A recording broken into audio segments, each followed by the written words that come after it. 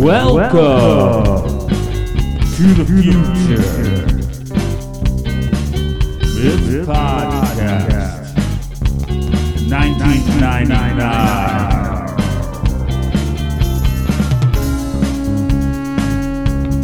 1999.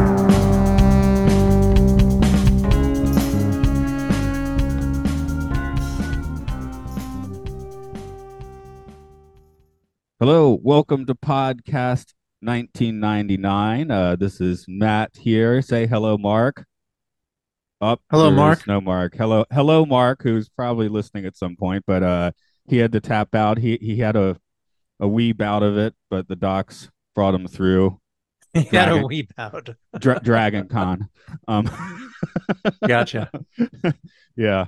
But yes, we'll be well wishers and wish him well. So he said our guest today from Mission Log to Orville, Captain Mike Richards. He said he trusts you to just be the co-host in this one and not the guest. So, well, I hope the doc does pull you through. And sorry about Dragon Con. Would have loved to go to that. Have not been to anything nearly that epic. Although STLV isn't bad. Yeah, that seems pretty big. And having not been to him, I'm an Atlanta native and I've never been to Dragon Con. Of course, I've been in Japan since 2010, so that's an awful lot of Dragon Cons I wouldn't have gone to. So, and I spent the 2000s, well, some of that in Japan, some of it like running around in Maine and Canada and chasing whales. So, no real regrets there. Chasing whales to see them, not to harpoon them. But we did joke if the school, it was a environmental education thing, so we joke like if we ever did need money we could mount a harpoon on the front of the schooner. So yeah, that's awesome. But, today we're looking at the episode Ring Around the Moon. Mike, where's your fandom on this one? Because Mark and I are more like curious and kind of getting into it. Like I've seen some before, but part of the conceit of this podcast is we are not hardcore fans. Some of our guests are. Where do you want to rate yourself? Are you just like dipping a toe, or? I don't know.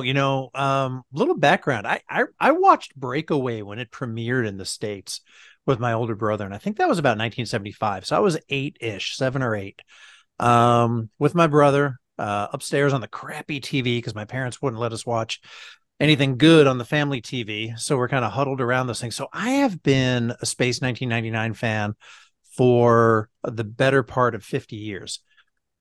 I don't remember ever seeing this episode before. I watched this, and as soon as I was going to say Ted Cassidy, but Ted Clifford came in, I was like, I don't remember this. So I fell asleep the first time I watched it. Got through it the second time, and the third time it was not, to answer your question, I guess, not my favorite. I would say it probably falls maybe towards the top end of the bottom third. Yeah, I was looking at Wiki, and I had already written my trivia or whatever, but it was saying that this is a very divisive episode with saying some people consider it the worst of season 1, and then other people are like, this is the apex of science fiction.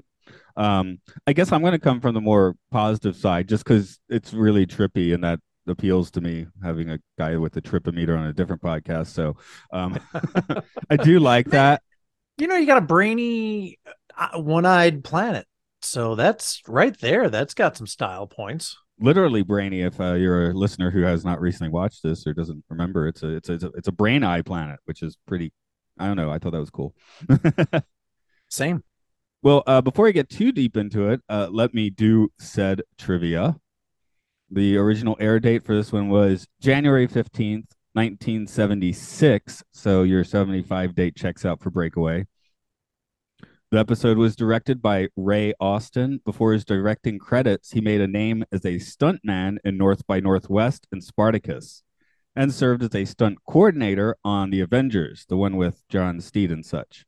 He'd start directing on that show as well, and would later direct 50 episodes of the Family Channel's Zorro, somewhere around 1990. I think that show was running. I think it said 1988 to 91 or something. I didn't write the dates down. Oops. The script was by Edward D. Lorenzo. He'll write a few more Space 1999s And he also contributed scripts to The Wild Wild West and Miami Vice, which is a pretty weird duo of shows to have credits on, but good for him. Max Faulkner was our doomed Clifford, Ted. His main claim to fame was appearing in multiple Doctor Who serials in the 1970s. I thought I was going to write down like an awesome list of genre films. I was like, oh, these are all Doctor Who serials. Okay, so if you know, look up a list of 70s Doctor Who serials. They have fantastic names. This episode has an original score by Vic Helms, Sylvia Anderson's son-in-law. Sylvia Anderson, of course, being one of the Andersons that make the show. I didn't write that down. Why am I saying this? Okay. He assumed he could just hum his ideas to the musicians or something on the day of the session, and that would work out. It did not work out, and music editor Alan Willis saved the day by transcribing Elms's ideas and conducting the musicians. While the music was originally supposed to resemble Ravel, there's a weird amount of prog rock vibes lingering around. So hey, Mike, do you have my notes on hand by chance? I do. I guess I'll just save my voice. If you don't mind, can I toss you that summary? Yeah, not a problem at all. Um, I know I have them. Let me just alt Okay, tab until I can get them. no Edit. problem. Sorry, my first line has the word cray cray, so I hope you can handle that. But There we yeah, go. Yeah, sure do. Technic. Do I start it with recap, prologue, act one, anything like that? nah, you can just blast off. Nah. Ted. Blast off. Yeah. Technician Ted Clifford suddenly goes cray cray, goes wild on Moonbase Alpha's computer, and tries to strangle Commander Koenig. Then Ted dies, and a glowing orange orb with an eyeball brain envelops the moon.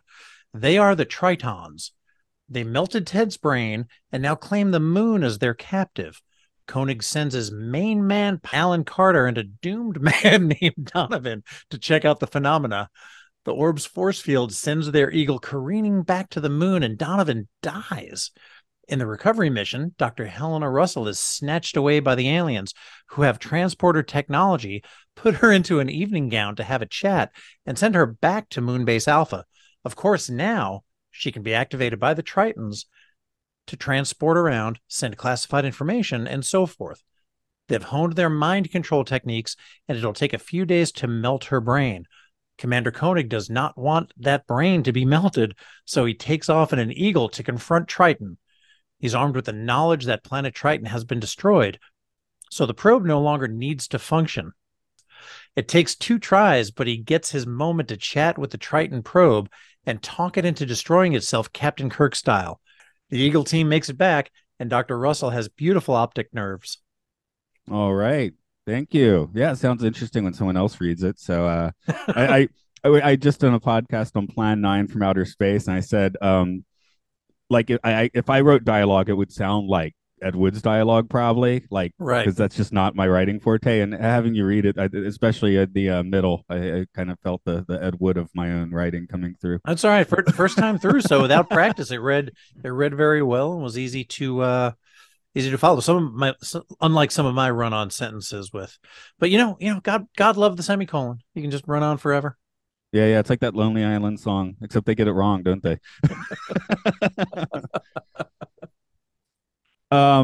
You said I actually did not see your notes, but you said we had similar takes on some of this. Where did you? I'm curious where you saw the commonalities.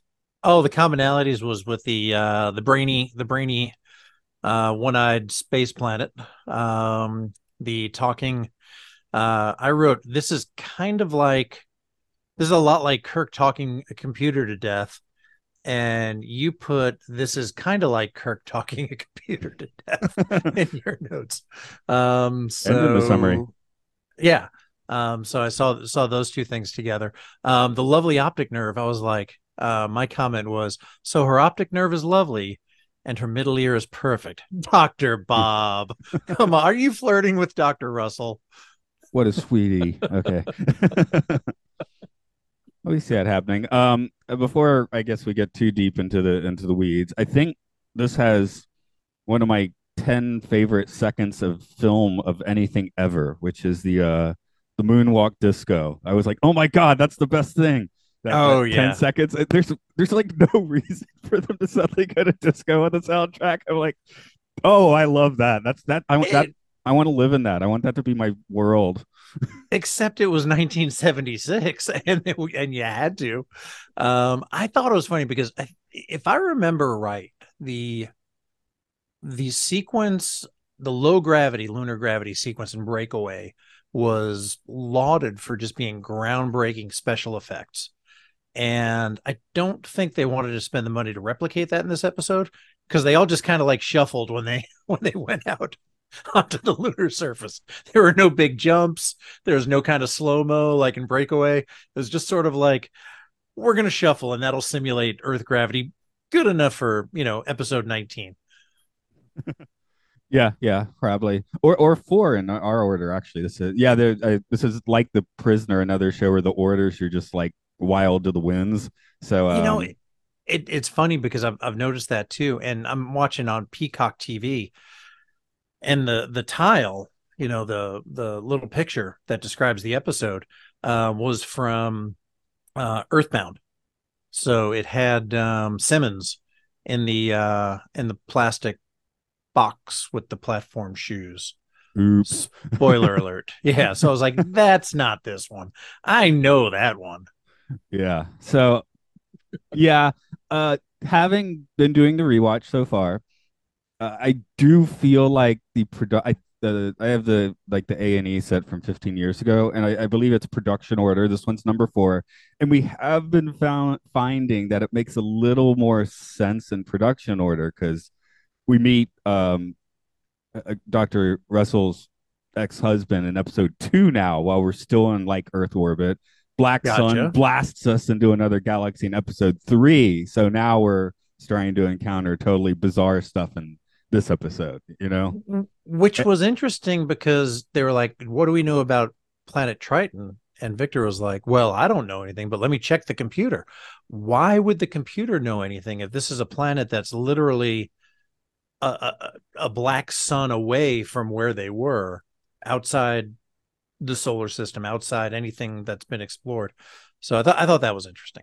Yeah, I mean, And it's not like they didn't have like a continuity person. They had different people running the episodes, so it's never really going to completely fit. I mean, again, there would be people suggesting the broadcast order would probably be the way to watch it as well. mhm. So, and as I've been inviting guests, most of them are kind of, I think, looking at the broadcast order. So, I whatever. really like, when it comes to Star Trek the original series, production order, because you can see things evolve, you can see things develop, Yeah, you you can don't want to see start with a things. man trap.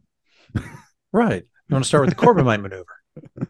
Right. So, or the pilot, even, or the two pilots. Right. Oh, sure. Yeah. That's the way to go about it. And you see, Right. the evolution of it kind of becoming the standard Mhm. show from a few weird production hiccups. Yeah, but exactly right. Following the pilots, Space then you get into. 1999 seemed to pretty much have their production down in the first episode. That excuse me. I guess that's part of like the Andersons vibe. Like, get all the design, make everything look standard, and then let it rip. Oh, it looked beautiful. I'm working my way through Doctor Who right now, and I'm on season 15, which is I think the third or I could do some quick math, but I don't want to do that in public. Third or fourth season of the fourth Doctor. So it was 335. I'll say the fourth season of the fourth Doctor. And I just watched a serial called The Invisible Enemy, which took place on planet Triton. Titan, not Mm. Triton.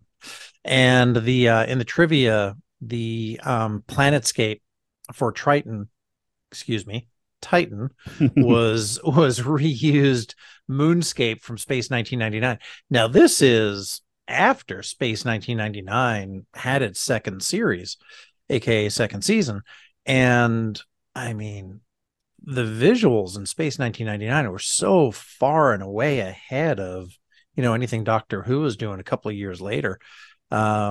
Literal spaceships, dangling from a string kind of thing. Where the shots of the Eagle, and just Moonbase Alpha itself were just gorgeous. Always Yeah, have I been mean, from the the worst beginning. you can say for the effects now are like, wow, it looks like the 70s. But hey, that's a plus. So no problem. It Like, it kind definitely is, I'd say. I mean, you're talking about cost cutting. So once we get inside the probe, it's complete blackness except for a couple of trippy lights and weird projections of scenes on Moonbase Alpha. And I was like, Definitely okay, get. yeah, we get these segments. It's like, hey, it's like watching an avant-garde movie for a minute or two, which I love that sort of thing. I have DVDs and DVDs of avant-garde film collections. So yeah, I was seriously getting like an empath vibe at that point, where they were just like no budget, just a black room, no background, and just the characters. which is one of the only TOS episodes I've never seen. I think that and Catspaw. Oh wow, yeah. Yeah. So you gotta save But something, right? That you can say, oh, and here's a new one. I think I've probably seen half of the empaths, to be honest. I think it might be I don't like the empaths, but I I yeah, it's one of those one like back in the days of like, hey, is it a good one? Yeah, maybe I'll flip over to something else. and I will back some of those season 3 episodes. Oh yeah. Yeah, they just there was just a list on whatever it was like the 57 greatest episodes, and the list it's a weird, wacky list that doesn't make sense. But they put This Way to Eden as number 57. It's like, okay, I appreciate that move at least. You're putting it on the Yeah. top 57 Yeah. Trek episodes ever. I like that. There They was reach. they reach, baby. Yeah, when you get a guy playing a bicycle wheel and you get Spock playing his Vulcan lute, it was just a jam session. There are Guy things to from love. guy from Rambo just kind of in a loincloth kind of thing. Yeah. Uh, Mark has referred to while liking the episode generally, he has referred to a Uh, few of the plots as stupid, like the science behind it, right? I think this one, well, the eye brain you could call like cool stupid, I guess, but yeah. otherwise, I think this one does kind of check out. I mean, it for me, it seemed like kind of a weird, even more than the TOS episode in Star Trek that what was the one that sort of became the motion picture. The Changeling. Yes, thank you. All I could think was the Sentinel. I knew that was wrong. But yeah, I feel like this is more like a dry run for the motion picture than that was. Yeah, it was interesting. I liked the fact that, they were assuming this was or calling this planet Triton. But obviously it was like a brain and an eye, which is like the ultimate. Like if I was going to bring the ultimate sensor, like the ultimate computer sensor device, like what do you need, right? You need a brain to process the information. You need an eye to be like a sensor for it, right? So In the space. Tritons, yeah, in space. So you send this thing out to be your, eyes and be a sensor for you. Like that's kind of the perfect thing. And I do like that was what they thought was a planet. It was actually more of just a device that they But that they figured out. other V'ger things. Dr. Russell basically becomes the probe, the Yeah, the human ILEA probe, probe. the Mm-hmm. ILEA probe. So that's going on. Trying to send classified information from the computer that using that, right? So because they have Yeah, the lightning is trying to steal all of the defense enterprises. plans, Yeah, fleet yeah. So information, all of here that. here they're like especially Barbara Bain on the keypad, I thought was like really funny. She was just like tickling down and then going back up like a like clearly she's not typing in anything. Oh, and it's so funny because with her and with Ted Clifford, God rest his soul, um, whenever I see film that appears to be sped up, man, it takes me out of the production. Like it just does. Knight Rider did that a little bit. Airwolf did that. Benny Hill. But at least that was scored properly. Yeah, okay, But that's a good point. and even Next Gen did that with Data working his magic on the LCARs from time to time. I just, I think you can just go with like fast human typing, and that's for a hunt and pecker like me, that's impressive enough. I was just having a podcast re-listen of the original Star Wars, so um, listening to people watch the film without watching the film again. But hey, it's kind of actually I've been doing a lot of that recently because it's kind of a fun mental exercise to try and just replay the entire movie in your brain while listening to people talk about it. So, Right. um, so I actually kind of like it. I'm walking out in a rice field. It's a nice sunny day, and I'm like mentally playing Star Wars in my head as an exercise. So it's cool. Anyway, the point was one of the things Harrison Ford really does maybe the best for sci-fi is when he's piloting the Millennium Falcon, he looks like he knows what he's doing. If you asked Harrison Ford, he would, oh, I'm just pressing damn buttons, you know. But maybe because he was a carpenter and worked with his hands a lot, and he has giant hands, he just on the Falcon, he always looked like he knew what he was doing, which is very See, different than the actors in here. I could swear I heard a little bit of a different take on that at one point, where he got in, he sat down, he asked, "How do you fly this thing?" And George Lucas or whoever was on site said, "What do you mean? How do you fly it? You just fly it." And he goes, "No, I need to know like how you operate this thing so it looks realistic." So I think there was like, and again, I could be imagining this, but I do think I did hear Harrison Ford deliberately wanted to know what he was to do, like with the buttons and switches and knobs and even levers. You're probably right. This was a comedy bit, assuming what he would say if you asked him today. So, in 1977, what you're saying, I'm going to actually say you probably have the more accurate story there. And hey, he's a pilot now. He keeps crashing his planes, but yeah, he would know a bit about that as well. So, I mean, He would. How many Cessnas has he taken down? It's been like I don't three. know. I know the one. I know there was the one on the golf course, and apparently he was guilty of. And this came from the NTSB report. I heard secondhand, so I'm going to share it anyway because what the hell? It makes good gossip. Was that he was basically like, "Hey kid, I'm going to take my airplane up for a ride, get it fueled up, and get it ready for me." And then he just went out and flew it, and did not realize that it was not fueled and not really pre-flighted properly. So you assume the kid would listen, and the kid did not listen. Okay. You would think the kid would, do what they had one job. Andy right? Jones tells you get the airplane pull ready. up the plane, you do it because you might have the Peruvian natives chasing you, and a snake in the plane. One snake, not snakes. Damn it, Short Round. You had one job. Actually, I just watched that last week because my daughter suddenly decided she really wanted to watch Indiana Jones, and it still holds up, still a good movie. I had to leave halfway through to go to orchestra practice, and I was like regretting it. So that's kind of funny. I have not seen. I've watched what we all know as Raiders of the Lost Ark, or Indiana Jones and the Raiders of the Lost Ark. I've seen that many times. I've seen The Last Crusade many times. I've seen Crystal Skull twice, and I've seen the new one once, but Dial of Destiny. But Temple of Doom, I know I saw in the movie theater. I think I may have seen it one other time, but I'm hearing such good things about it lately that I need to go back and rewatch that and kind of have that on my list right now. That's I just want to plug in. I did watch that because when my daughter's interested, we got the Blu-ray set of the first four. Mm-hmm. But watching it, and this is gonna dovetail into Space 1999 a little bit. But watching it, I don't know how many times I've seen Temple of Doom, because when that came out, I was maybe 5 years old, and I had the comic book, like so yeah. I read that a lot, and I'm like, well, how many times do I remember seeing this movie? But I actually just read the comic book, because I do remember reading that quite a bit.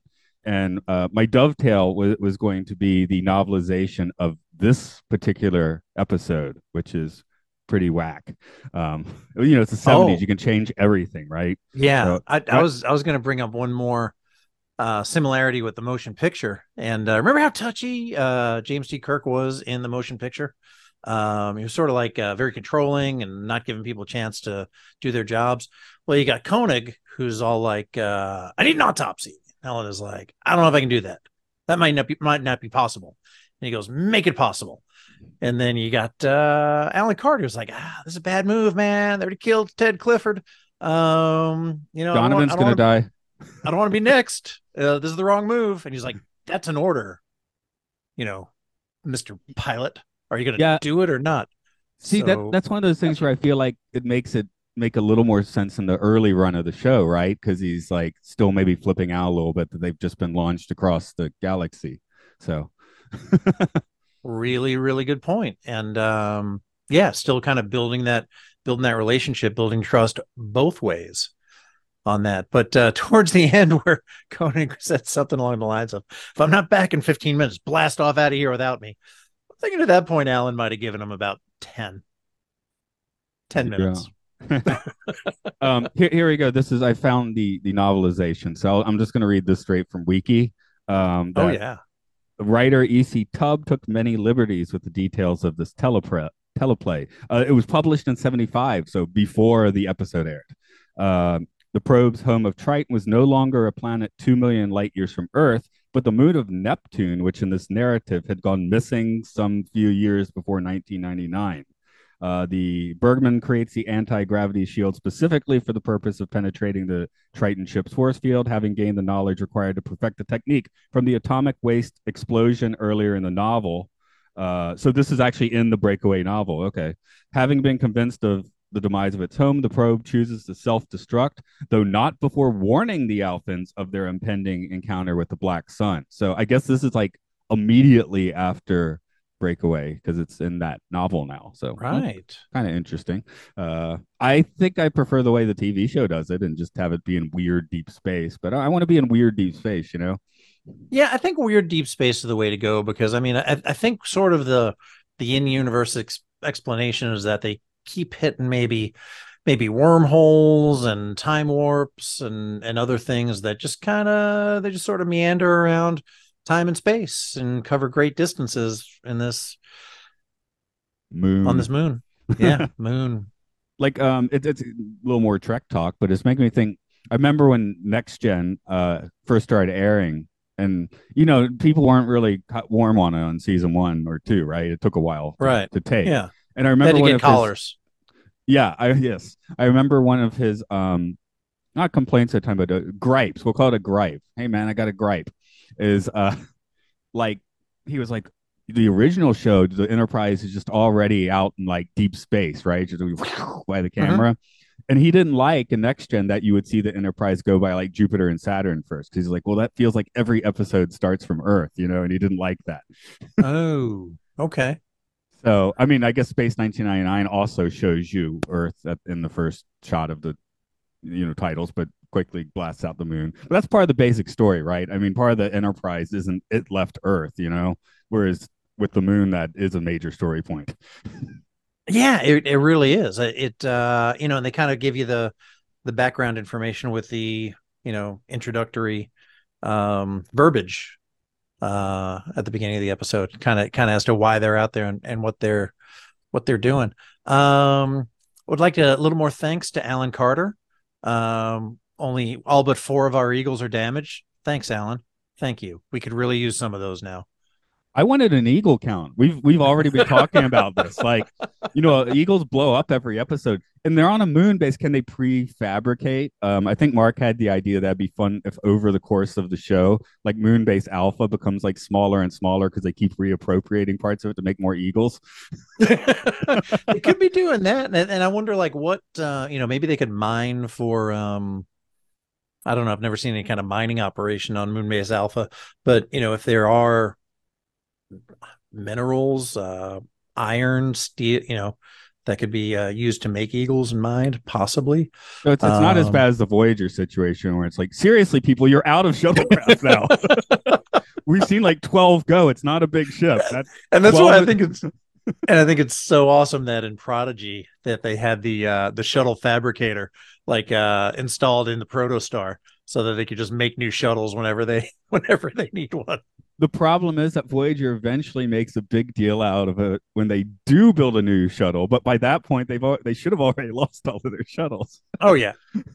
But no so I'm willing to give Moonbase a ton of slack because at least they should have fabrication shops like, dedicated ones to building Eagles anyway.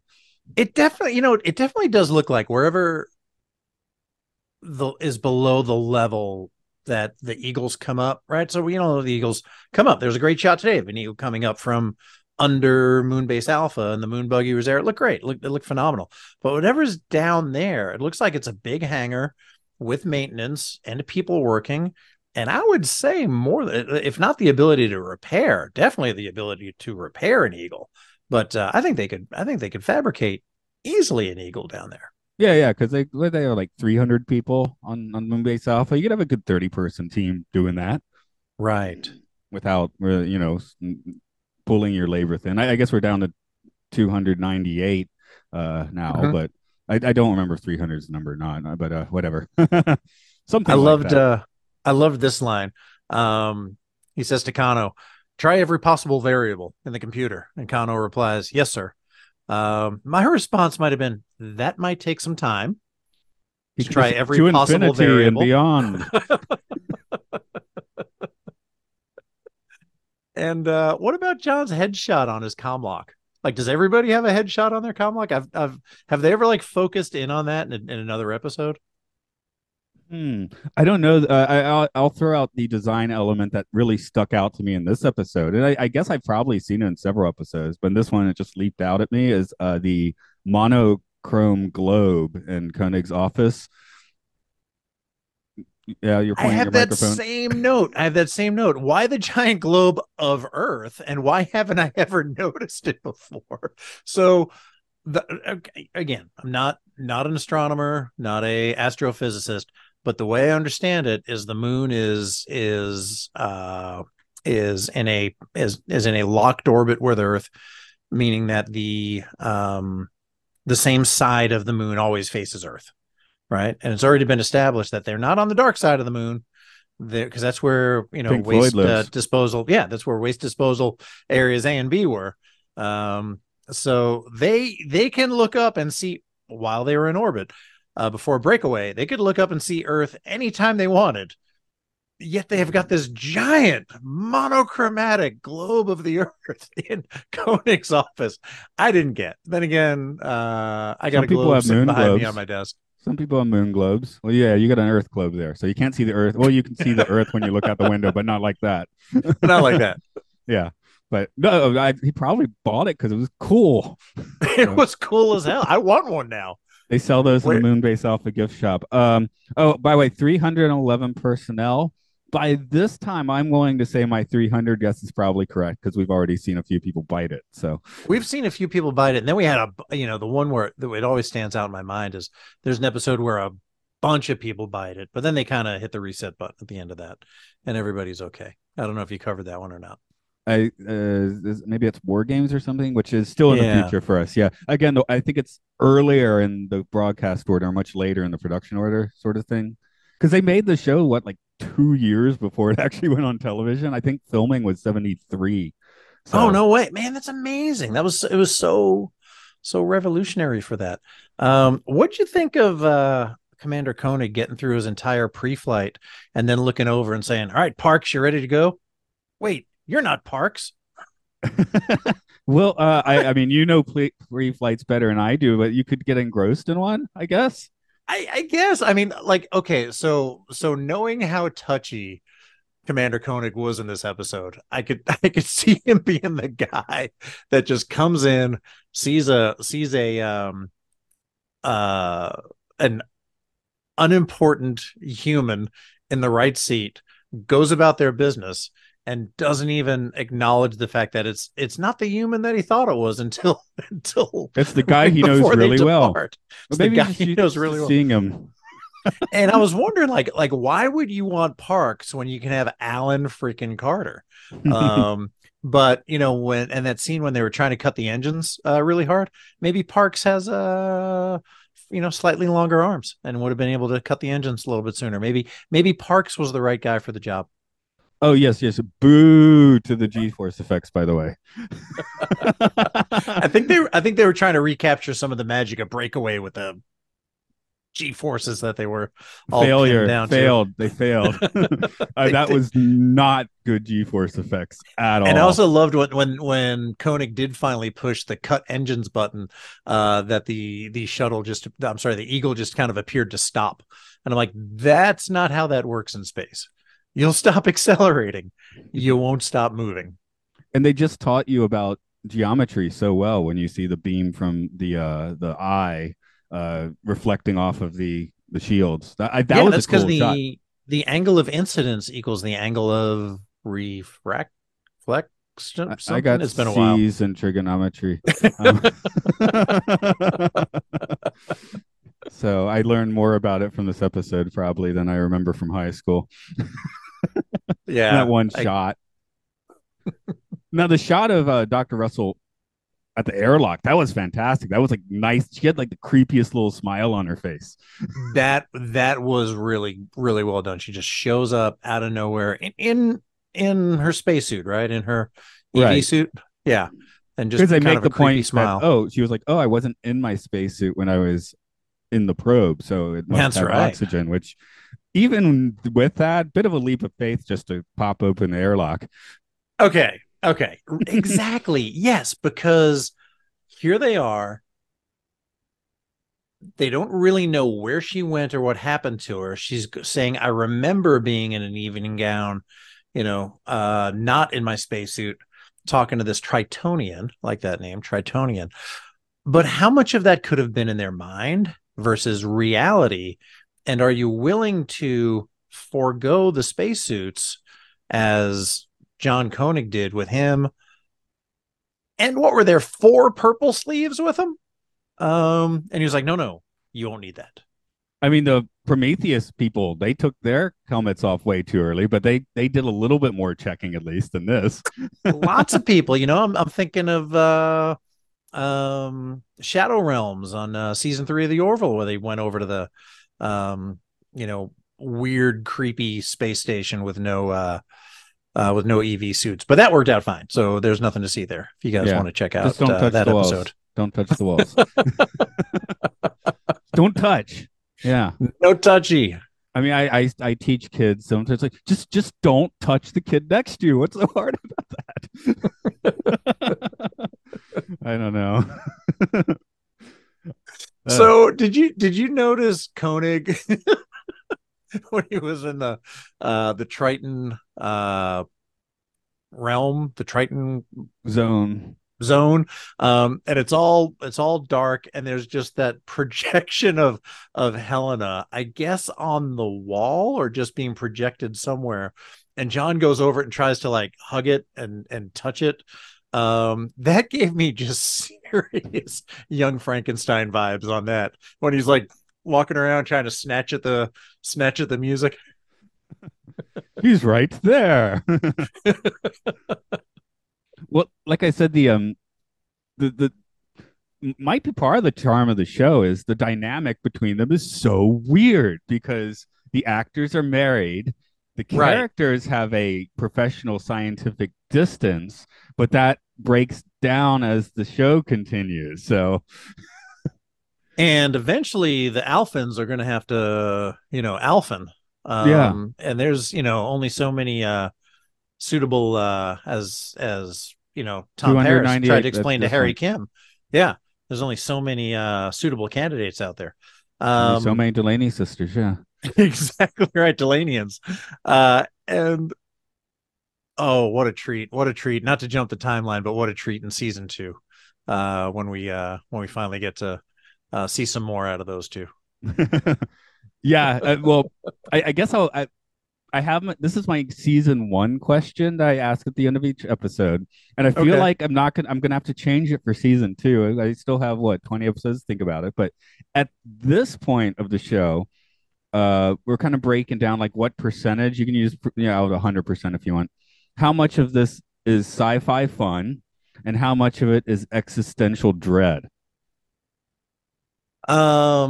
Boy, this one, I actually think this one has probably a higher percentage of existential dread. In fact, I kind of think this whole episode was probably existential dread. And I liked that about this episode. Kind of the big ideas I have written down in my notes are not being aware of your own demise, right? The Tritons or the Triton computer, the Triton probe thought they were still a big kind of force to be reckoned with. The spokesman, if you will, the censor of this powerful civilization. So overcome with hubris that they didn't accurately assess the fact that they're no longer what they thought they were, that their planet had been destroyed, that they are out there, just a remote control droid or a drone out there, just operating on autopilot, going out and sensing things, and didn't even know that their civilization had been completely decimated. So I thought that was a really kind of powerful realization for the Triton, one-eyed brain planet to come across. And I guess it was more than it could handle, right? Because that was kind of what why it blew itself up real good. Yeah, because V'ger actually achieves its purpose and becomes one Yeah, with the creator. So V'ger gets a right. happy ending in the end, where yeah, this is kind of like a well, this is the Landru ending, right? If we're keeping Star Trek Yeah. things, where you just make it Mhm. explode because it can't handle the truth, you know? Yeah, yeah, it sure can. And then I liked the question at the end where Victor was just sort of ruminating on, man, all that knowledge, what what became of all that knowledge? Um and Martin Martin Koenig, Martin Landau playing TV's John Koenig said, perhaps knowledge isn't the answer, then what is? And I thought, what is the answer? Is it relationships? Is it progress? Is it the struggle? Is it finding a home? What is the answer? I think for the Alphans, it's probably finding a home is as good an answer as any. Yeah, yeah. And I know I mean, they keep threatening to do not project, but Operation Exodus, like every other episode, because they really want to. It's like Shaxs wanting to blow up the warp core in lower decks. But although it makes more sense to find a planet to live on. So, and the little short they aired on September 13th, 1999, at the convention, the little code of the series has the final Right. step of that operation, being That's the one with finished. Sandra given the sign off, right? Right, right. So they do in the end, because that I think that's their main goal, right? So, Yeah. um, you know, uh, keeping up with the Trek references, they're going to be the 37s, except they'll be the 99ers. You know, Yeah, they'll be the 99ers. Um, and another little Trek theme when Koenig at the end said, perhaps knowledge isn't the answer, then what is? I all I could think of was what of Lazarus? What of Lazarus? I do love that episode, by the way. The alternative factor is one of Hey, my it's when I was 4 years old. That was my favorite TOS episode that, because it has trippy lights, it is got wicked trippy lights. It's got cameras. that scene where they do the negative. It's very subtle differences between the two Lazari Yeah. as they kind of bounce back and forth. That's that. You're not the only person to tell me that that's their favorite episode. Oh, it's not now, but it was when I was 4. But I When still when you have were four, I still have a certain joy for that one because it's so whack, you know. yeah. And for me, actually, my existential dread meter, I'm going to top it out at 70% and 30% sci-fi fun for this one, actually. I really think you nailed it. Yeah, I was gonna go.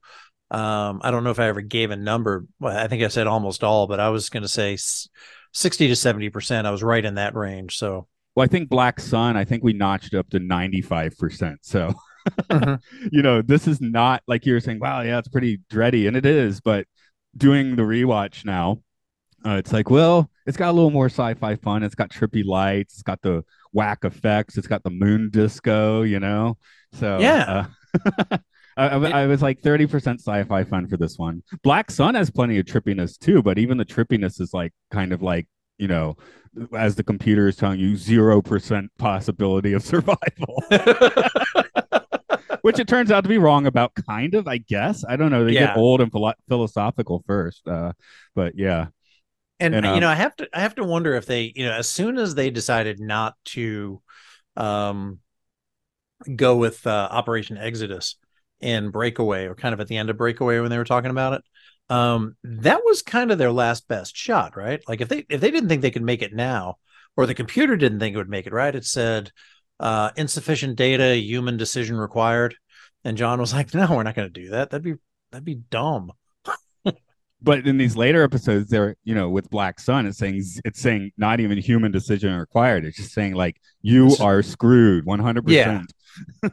that would be 100% dumb. So and the existential dread question is I love that you came up with that.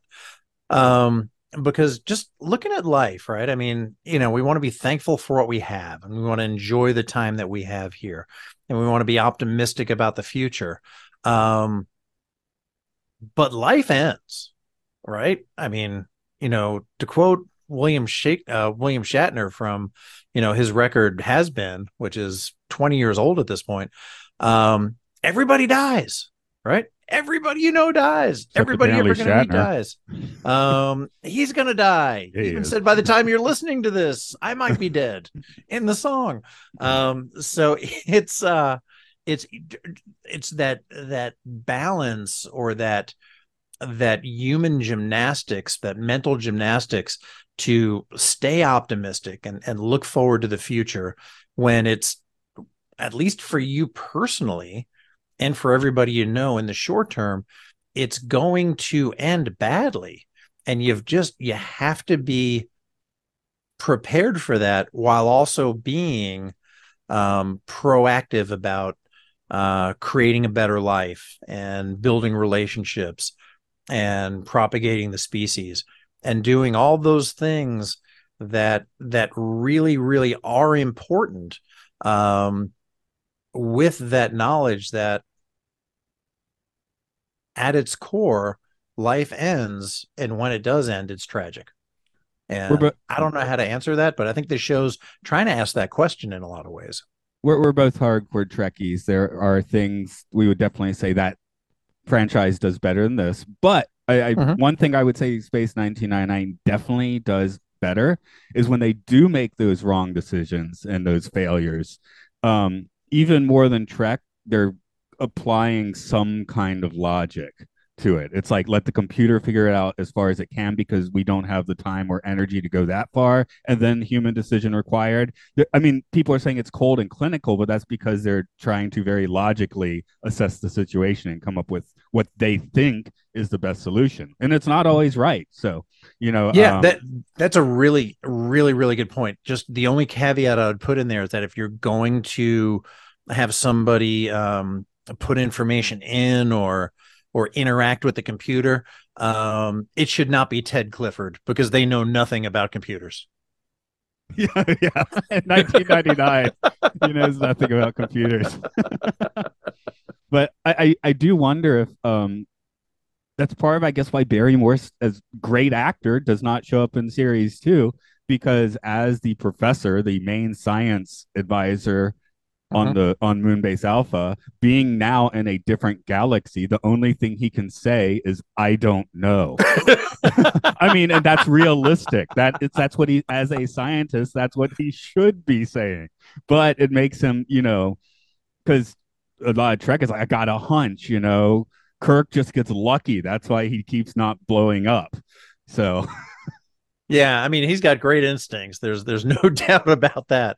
And a lot of luck involved. But and I think that human intuition, if you will, is sort of the selling point of that show in a lot of ways. Is yeah, that okay? I've heard the emotional side, I've heard the logical side. Now I've got to take all those things and use those intangible human qualities that only human beings have, and make a decision.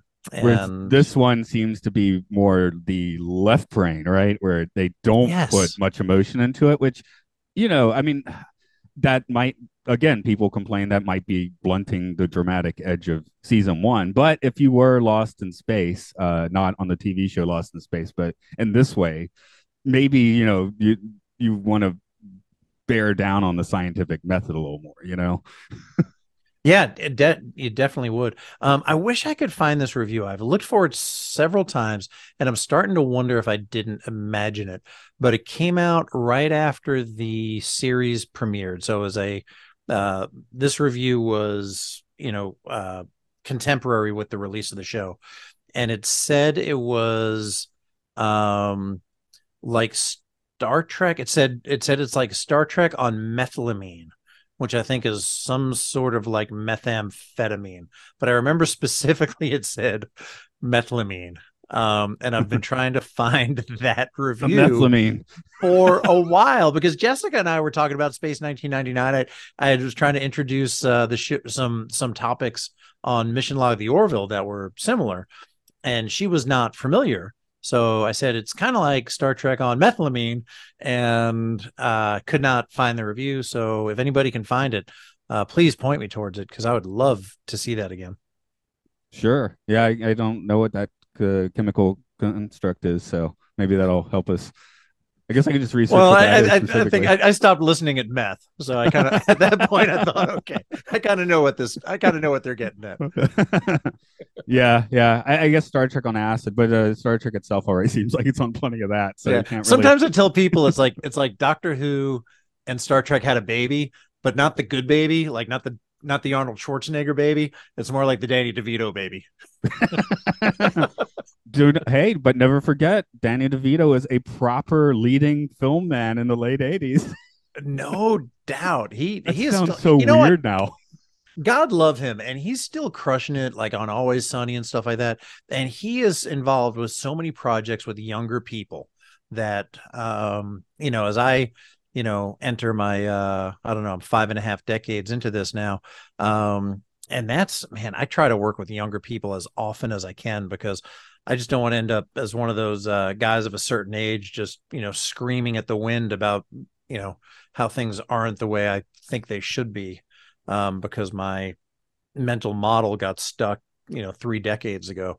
So good for Danny DeVito, man. Maybe it's good that this shows the Danny DeVito baby.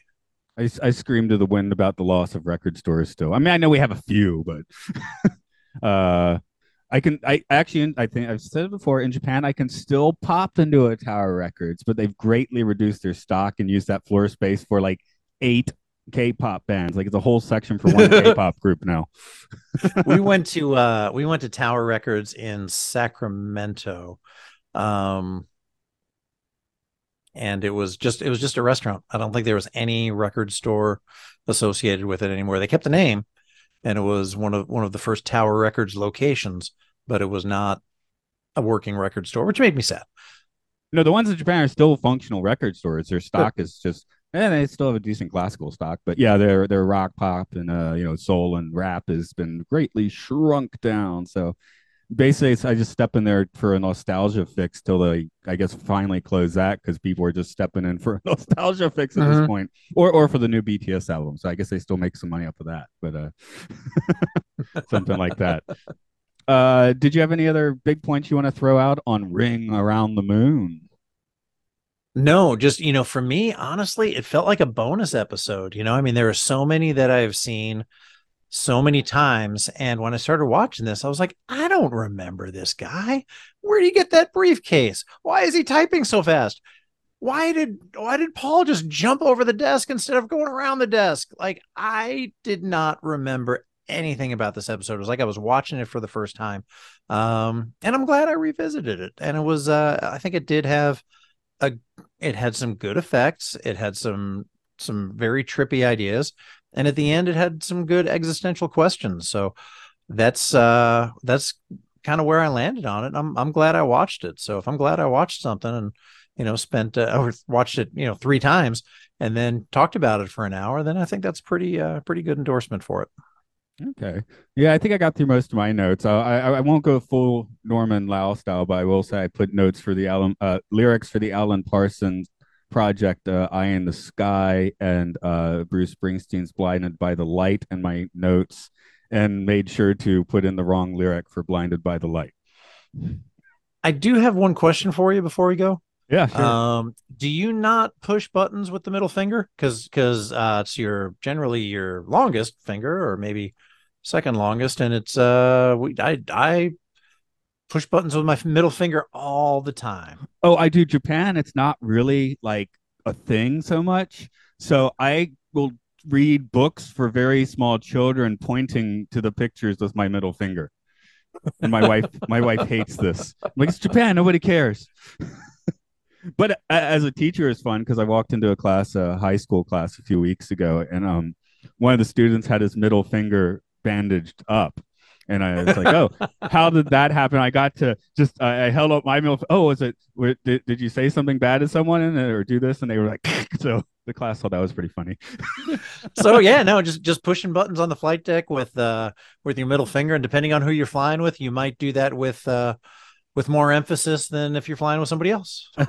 Not, people in Japan do not give themselves the finger. If you hear a honk, it's usually a thank you honk. Oh wow. Like especially older people, like coming to my neighborhood, there's a spot where cars can like block where we come in. So I'll usually give a wave if the car is nice enough to leave some space. But yeah, my father on full honk, right? It's Oh, not I a love get it's that. not a get out of the way. It's a thank you honk. But Yeah. no, as an American though, it always sounds like a honk, right? So Yeah. I can't get my head quite past that. Um, well, what's going on in your world, the mission log world? Well, Mission Log is on a little bit of a hiatus right now with the SAG and the WGA strike. And I should just throw out really quickly while you're mentioning this. This is a Lord Lugrade production, so I felt okay starting it in the middle of that strike. Just if anyone's wondering. Oh yeah, yeah. Yeah. This is not not under the umbrella of struck work, I'm sure. And so they're filling in their content with some other things. One of the things that's very interesting is that Earl Green and Norman Lau are going to uncover some of the earliest scripts written by Gene Roddenberry and dive into those. Many of these have never been shows never got made, or maybe a pilot got made but never aired.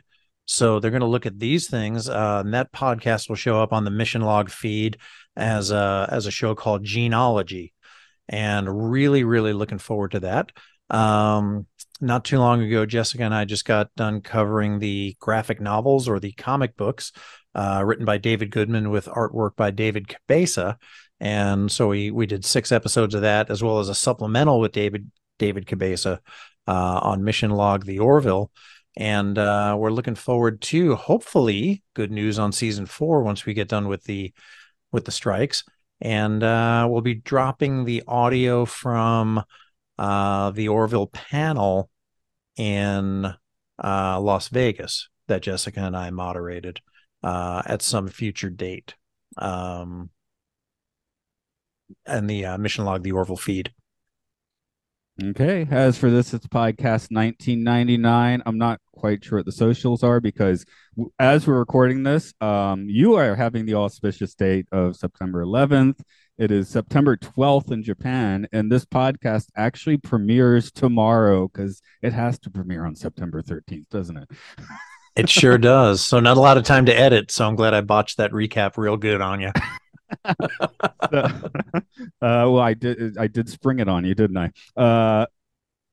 But you could support this and other podcasts we do on Patreon at Podcastius, where we're under no legal, strike stipulations, but we've altered our game a little bit recently. There's Time Enough Podcast, which is usually a Twilight Zone podcast, but we've put the lens onto the public domain Twilight Zone precursor / contemporary One Step Beyond, and we're currently having a look at some of those episodes, which is we're going to get back to the zone, so it's kind of an interesting little study in something similar that pretty much everyone I've brought on for that show so far has been like, well, I've heard of the show but I've never seen it, which is where I started too, so it's kind of an interesting exploration. Films and Filth, where we typically look at the top 100 and bottom 100 films as voted on by IMDb, but we're keeping that unstruck just in a solidarity display. But for October, that does give us the option to have, go for creepy, weird, non-struck work. So we're looking at one of the luchador Mexican films from the 70s, co-host Luke's choice. I've chosen the Herschel Gordon Lewis film 2000 Maniacs. 10,000 Maniacs did take their name from that movie. They just thought they needed more maniacs. Oh, no way. Yeah, and a few others. I don't remember what the other creepy ones are off the top of my head, but they're coming. And then there's I love the fact that you're doing this public domain stuff. I think that is so much fun, and there's going to be an opportunity to uncover some really interesting work. Yeah, that's kind of like I've gotten some messages, and I people like I understand it. I'll look forward, especially the Twilight Zone one. I'll look forward to when you get back to the Twilight Zone, blah blah blah, and I do too. I want to get back Yeah. to doing like proper zones, but I think I'll have a better perspective to do those zones after maybe watching some of this other show too. So Heck yeah. you know, uh, especially like one take is the presenter for that, the Rod Serling type, who's the director, not the writer actually, but he's on Oh, screen as cool. oh god, now John Newland, I believe is his name. It's weird. He's more professional, more spit and polish, better speaking voice than Rod Serling, but he doesn't have that iconic presence at all, right? Right. It's kind of like how none of the Beatles were like that proficient at their instruments, but it just works, that sort Hmm. of vibe. Yeah. Yeah. Although McCartney is a pretty good bass player, let's give him that. Yeah. But it's the but, bass. I mean, it's but I slap like into bass, slap into bass, man. slapping the bass. Well, he plays the pick actually, but actually, I got guitars. I play along with the Beatles, and I do have I just playing along because John Lennon is just, I could barely play the guitar, right? He was a good rhythm player. He did cool stuff. Yeah. So you play along, and it's usually simple, but it's yeah. I have Anyway, I have an appreciation for music to the point that I cannot knock any musician because I have zero ability. So anybody who picks up a guitar, recreationally or professionally, I have the utmost respect for, and I have never looked at somebody and said, that guy just isn't very good. Because I don't know any better, and I know I can't do any better. I've once or twice been able to say that, but But you're a won't call out talented any names. musician. Won't call You're out a any talented. names. You're a talented musician. I am not. Well, anyway, I guess that's up for Ring Around the Moon today. So join us next week for Ring Around Uranus. Not really. Oh.